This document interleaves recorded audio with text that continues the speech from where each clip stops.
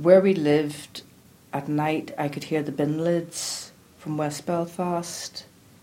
I could hear the bin lids going because the hunger strikes were on at the time, and the women would come out at night and bang the bin lids in protest. In many ways, Trish is an ordinary citizen who's lived through extraordinary times. A lot of the time it made me feel quite scared and isolated, particularly because my husband was working shifts and he was also working away from home quite a bit. So some of the time I would have been totally on my own in the house, and of course you'd be scared. I mean, I can remember it was an old house we'd bought and it creaked at night. And when I was on my own in that house, when I heard the creaks, I imagined gunmen, terrorists, everything coming up my stairs. As you do. When you're lying on your own in the middle of the night with the bin lids rattling half a mile up the road. For Trish and many other people who lived in Belfast, the sectarian violence became a way of life. I think a good example of that for me was the day there was a major incident. This is Mary, a mental health worker. A lot of people were coming back into the area and they were bleeding and there was very high tension. You could have felt it in the air, and the fear. Somehow that fear swamped into me. It overwhelmed me in a sense. And I remember thinking, I need to get home. Now, I only lived about 7 miles away, but the difference would have been amazing.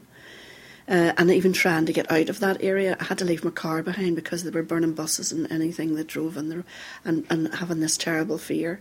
And that was within my own community where I was working. Joan lived outside the city. But even for her, the background of violence was clearly reflected in her first experience of mental ill health. Because of the Northern Ireland political situation, I knew people were being put out of their home almost daily, out of the working class communities like what I lived in. And the day I got ill, I misinterpreted something that was written, and I thought that I was going to be put out of my house by paramilitaries. So I was misinterpreting things because I was afraid, and I was seeing everything in the light of being threatened. Alan now works at a trauma centre in North Belfast. He helps young people whose lives have been affected by the Troubles. But this current role is not the identity he's more publicly known for. I lost my wife in the Shankill bomb in 1993, murdered by the IRA, and my father-in-law as well.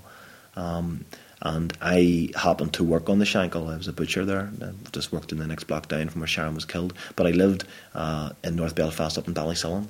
And yet the sort of label that was always attached to me was a Shankill widower.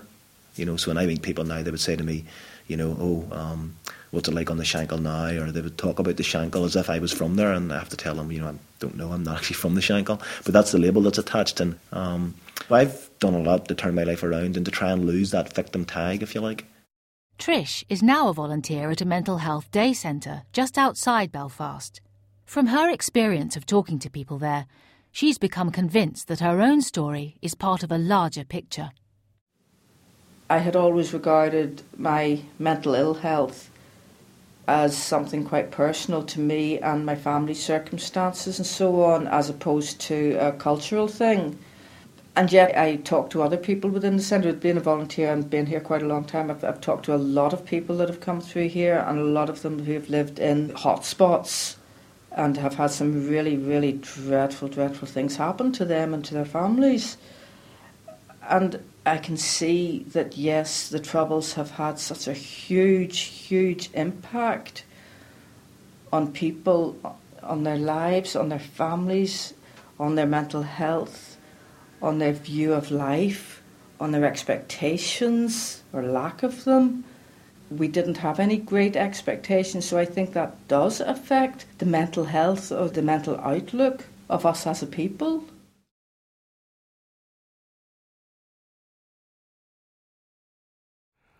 From the Open University. For more information, go to www.open.ac.uk/use.